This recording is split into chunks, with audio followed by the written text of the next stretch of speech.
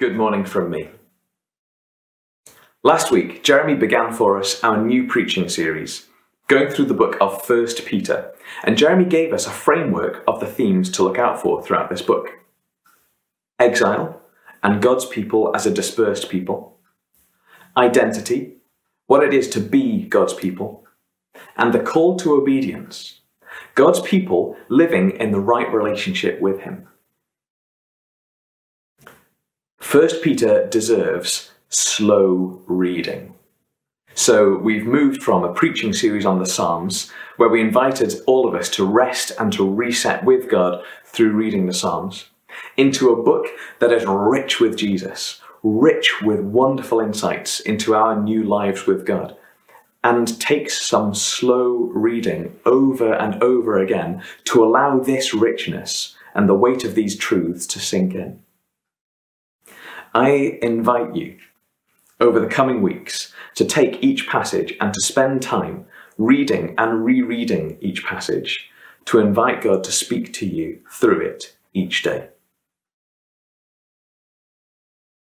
This morning, our message begins Peter's letter with the ultimate message, what we call the gospel, the good news, that God offers us a new relationship with Him, a new life from Him. And the letter goes on to address the sufferings that we experience in this world in the light of that most important message. This is our message of hope, Kingdom Vineyard, graciously given to us as part of God's people to carry into the world to those who need new life with God, which is, of course, all of us. So I invite all of us to hear this message specifically for us, for you, as my friend Jody reads it for us now.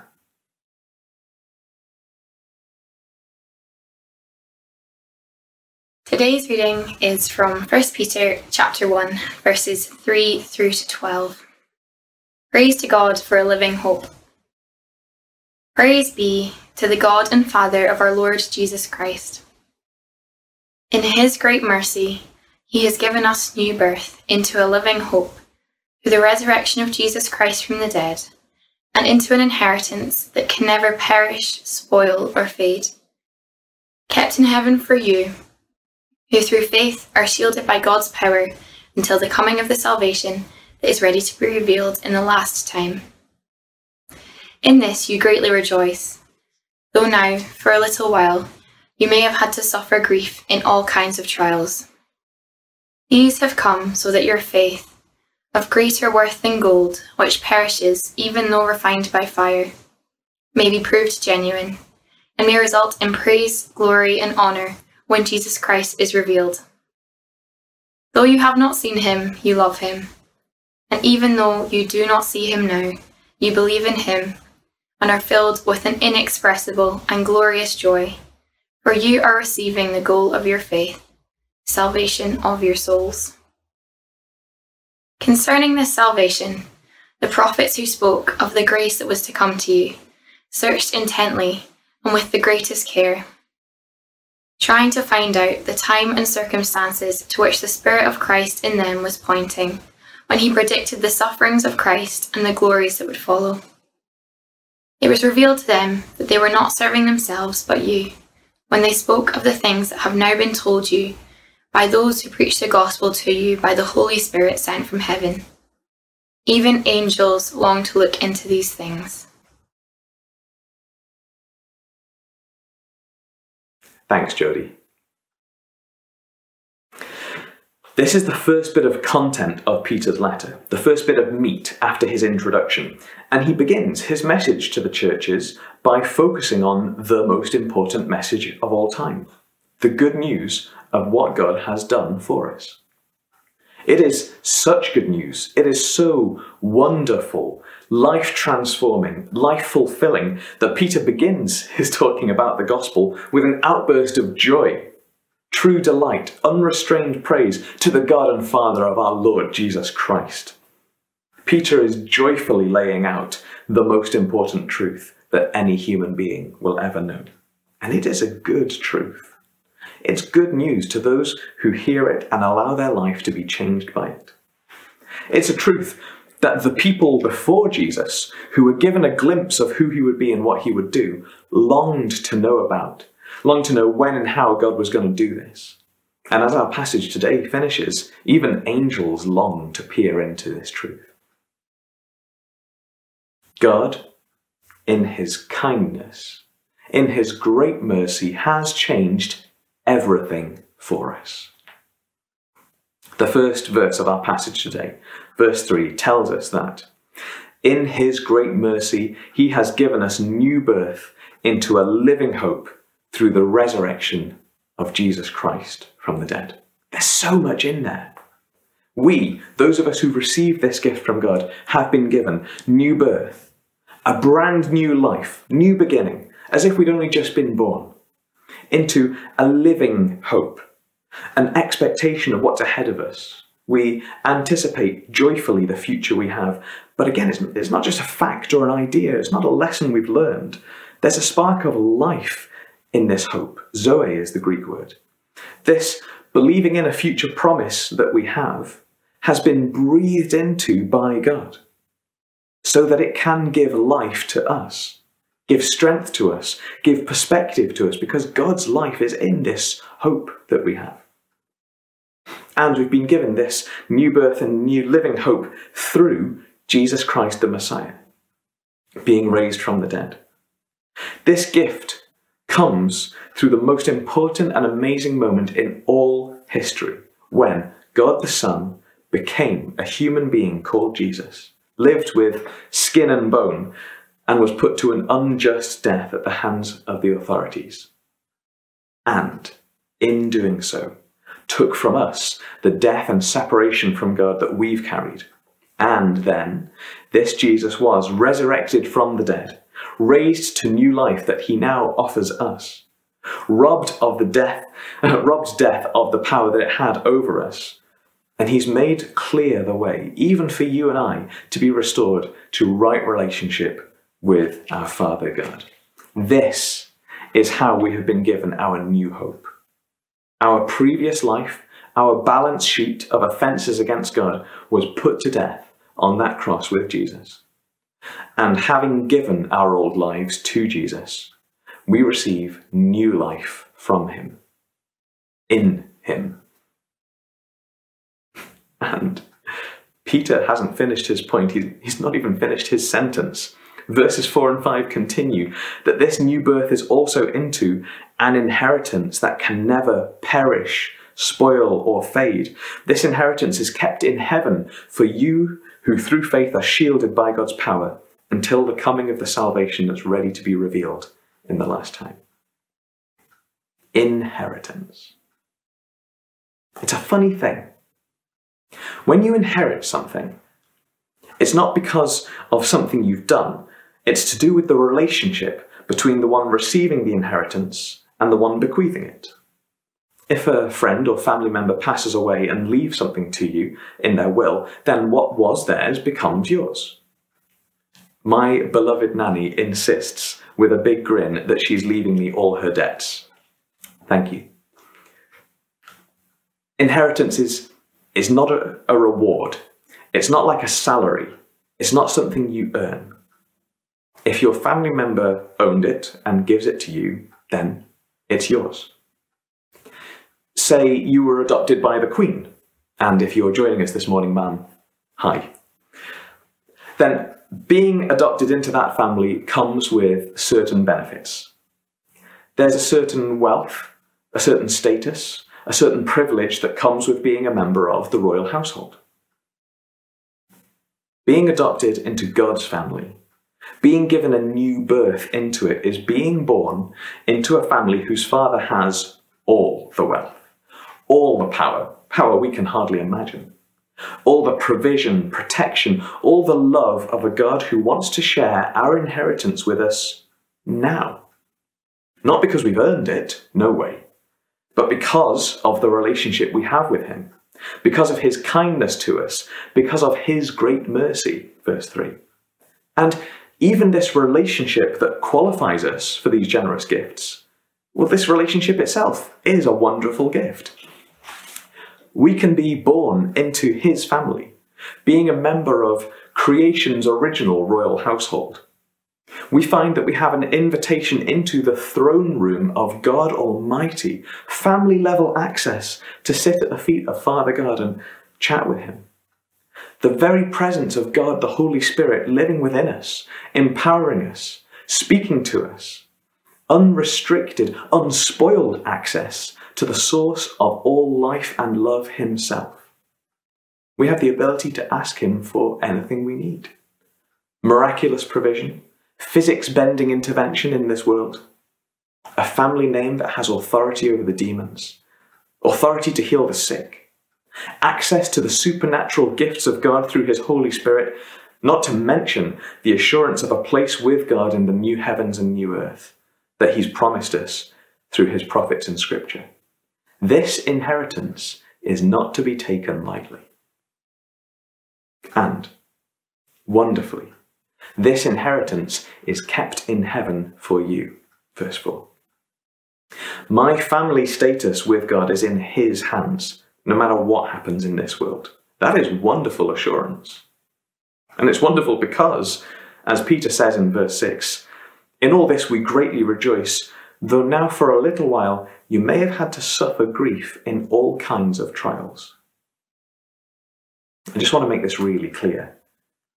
Entering into this relationship with God, being born anew into his family, is not a promise that the rest of our lives on earth will be free from pain. There is a promise of a new heaven and new earth, when God finally and forcefully steps into this world to call it to order and to judgment. At that point, all evil is to be banished, all suffering removed. As John tells us in the book of Revelation, I heard a loud voice from the throne saying, "Look, God's dwelling place is now among the people, and he will dwell with them.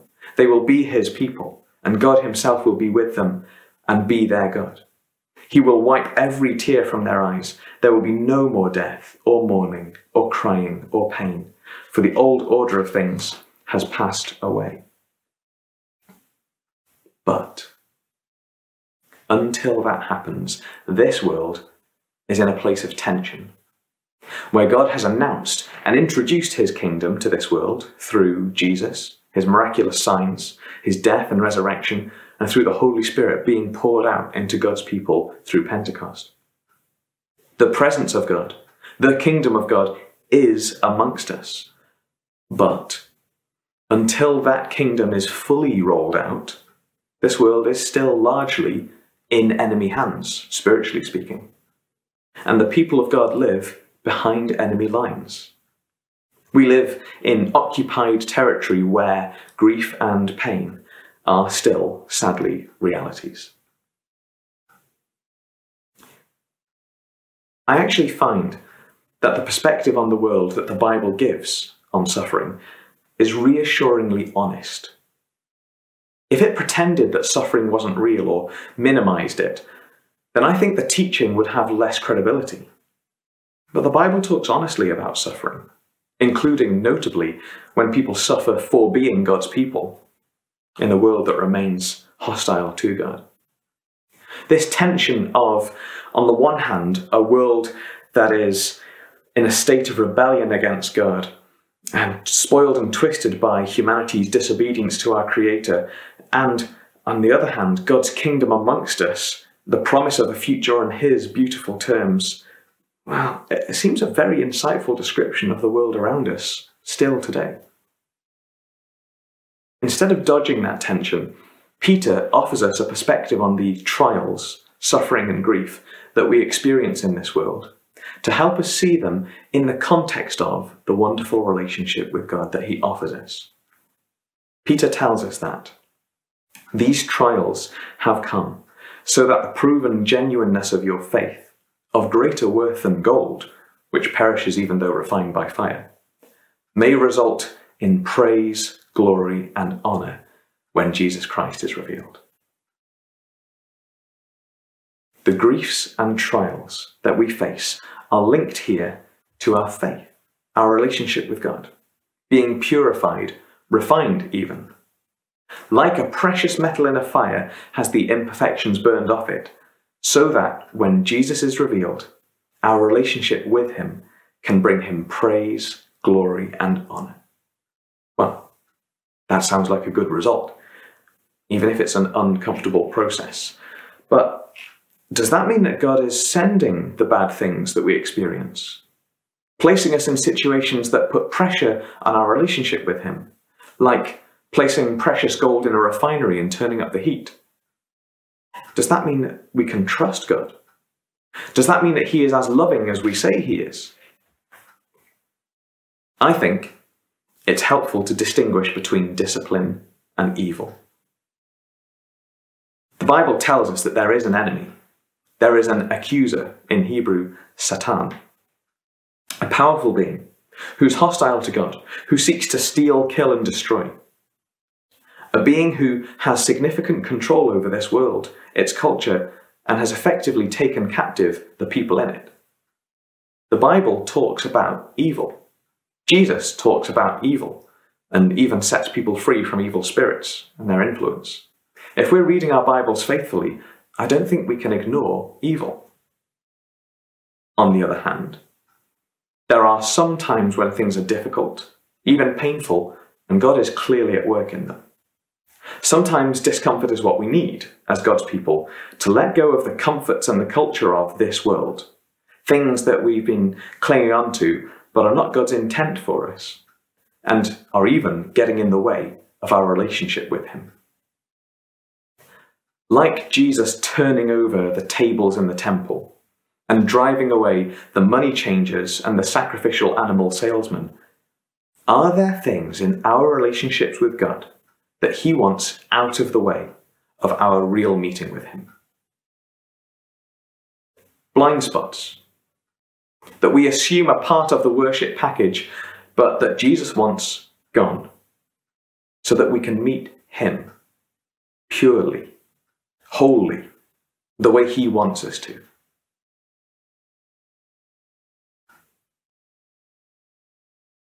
A toddler doesn't always understand the difference between evil and discipline.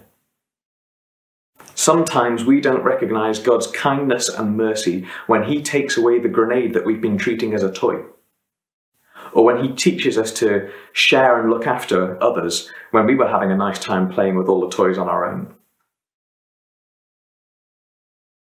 Can there be both evil in the world and God's discipline in our lives? I think so. Even in the Lord's Prayer, Jesus teaches us to pray, "Lead us not into temptation," or the times of trial, "but deliver us from evil." Well, so how do we tell the difference? How do we know when the enemy is making life difficult for us, or when God is purifying our relationship with him? It's not always easy to tell, especially because God, being the incredible chess player and strategist that he is, he also uses the enemy's evil intentions to bring about his aims. As Joseph observed to his brothers in Genesis 50 verse 20, "You meant evil against me, but God meant it for good." We know that God loves us as a doting father. We know that he wants what's best for us.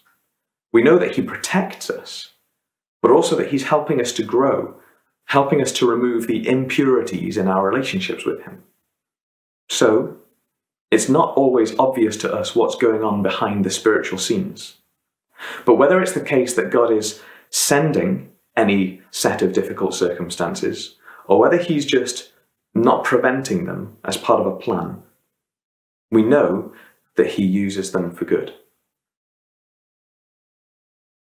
The Apostle Paul, in Romans 8 verse 28 says, "We know that in all things God works for the good of those who love him, who've been called according to his purpose." There's also some really interesting similar stuff in Romans 8 about God's children, inheritance, the place of suffering in our lives with God, but you'll have to go and read that yourselves today. Let's take our current circumstances. Say the COVID-19 pandemic and all of the effects that the restrictions are having on our lives. The suffering, the grief, the upheaval. Would I say that God is behind this? I couldn't. I couldn't easily see the Jesus who wept at his friend Lazarus' death sending this suffering. But can he use it? Can he draw close for the first time to those who are suffering? To speak to us as a society about the value of Sabbath rest instead of rat race? To remind us that although the economy and our health system are gifts, they're not places to place our trust, but instead our trust should be placed in him first?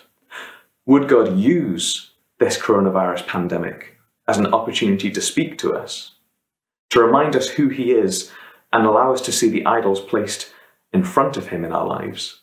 Well, I think he would. The enemy meant evil against me, but God meant it for good. Well, if that's the case, then our question is, what do we do with this opportunity? Do we put all our energies into hoping things get back to normal, the way things were? Or can we see this opportunity to evaluate our lives, to ruthlessly eliminate idols that have snuck into God's place? To turn over the tables we put up in our own temples of God in our hearts? To seek to burn off all of the impurities of our faith as we've known it? And to turn to God in fresh hunger for true, transformative relationship with him? In submission, silence, and solitude, as Hannah preached so well a couple of weeks ago. I do think we've an opportunity amidst these trial times to invest in our faith, our relationship with God, which is of greater worth even than gold, and to find that our praise, glory, and honour of Jesus is taken to new levels, less mixed with our own muddled perspectives and priorities. In the last section of this morning's passage, beginning in verse 10, Peter zooms out to show that this relationship with God that's on offer, the salvation that he offers us, has been hinted at for hundreds and thousands of years before Jesus. Trailers have been released, coming soon to a fallen world near you. The prophets have been tipped off, by the Spirit of Christ no less, that God would send a Saviour who would suffer, and that this would be followed by God's glories revealed and poured out. Psalm 22, Isaiah 53, and many more passages in the Old Testament of our Bibles point to God's loving plan carried out through Jesus. And Peter tells us that those prophets, like Daniel in chapter 9, searched diligently to find out how and when God was going to do the wonderful things that he's done for us. Peter says that even angels long to look into these things, a delightful perspective, that even in the spiritual realms, there is wonder at God's plan and work to reunite us to loving relationship with him, to adopt us as inheriting children.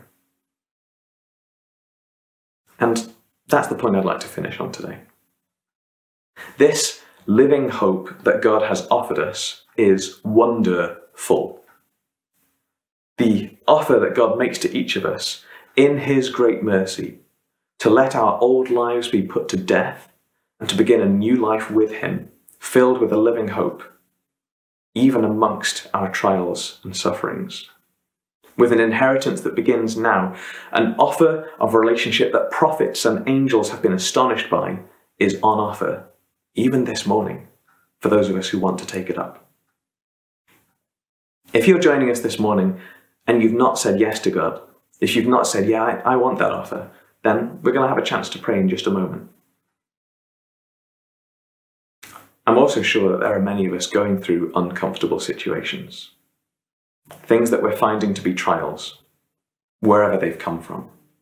And so I'm going to pray for those of us who that applies to, that God will remove us, deliver us, save us from griefs and sufferings, and that he will also use the situations we find ourselves in to draw us closer to him, to take away impurities in our relationship with him. I'm going to pray that the loving God invites us into a relationship, purifies our relationship, and takes away from us the stuff that's not from him. So, let's pray, shall we?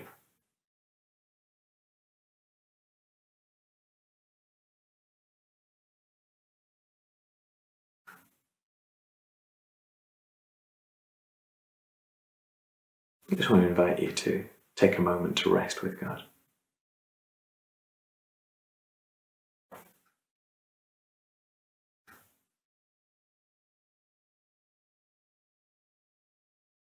Again, we invite you to come, increase your presence amongst us, Lord Jesus.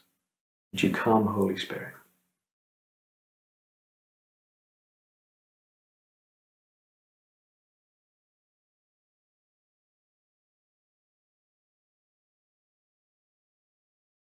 Even now, Lord, would you be moving in our hearts?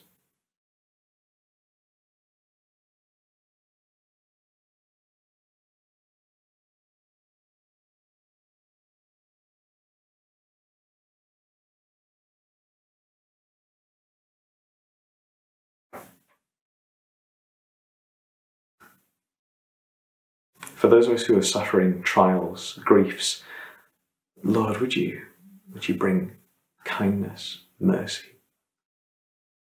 Would you save us from those things? Would you deliver us from those things?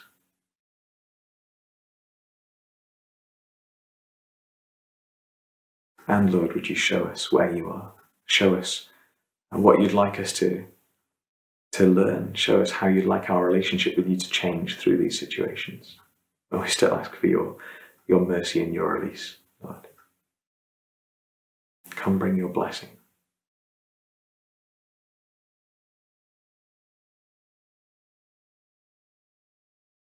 And for those of us who've never said that yes to you, God, would you come and meet us now particularly?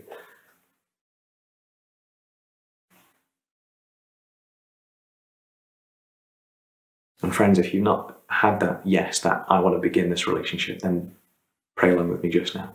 And the rest of you, pray for our brothers and sisters, would you?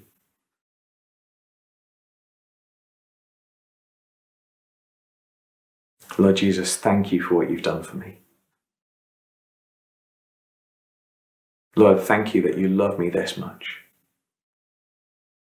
That you would be born, die, and raised to a new life for me. Thank you for that offer of new life for me.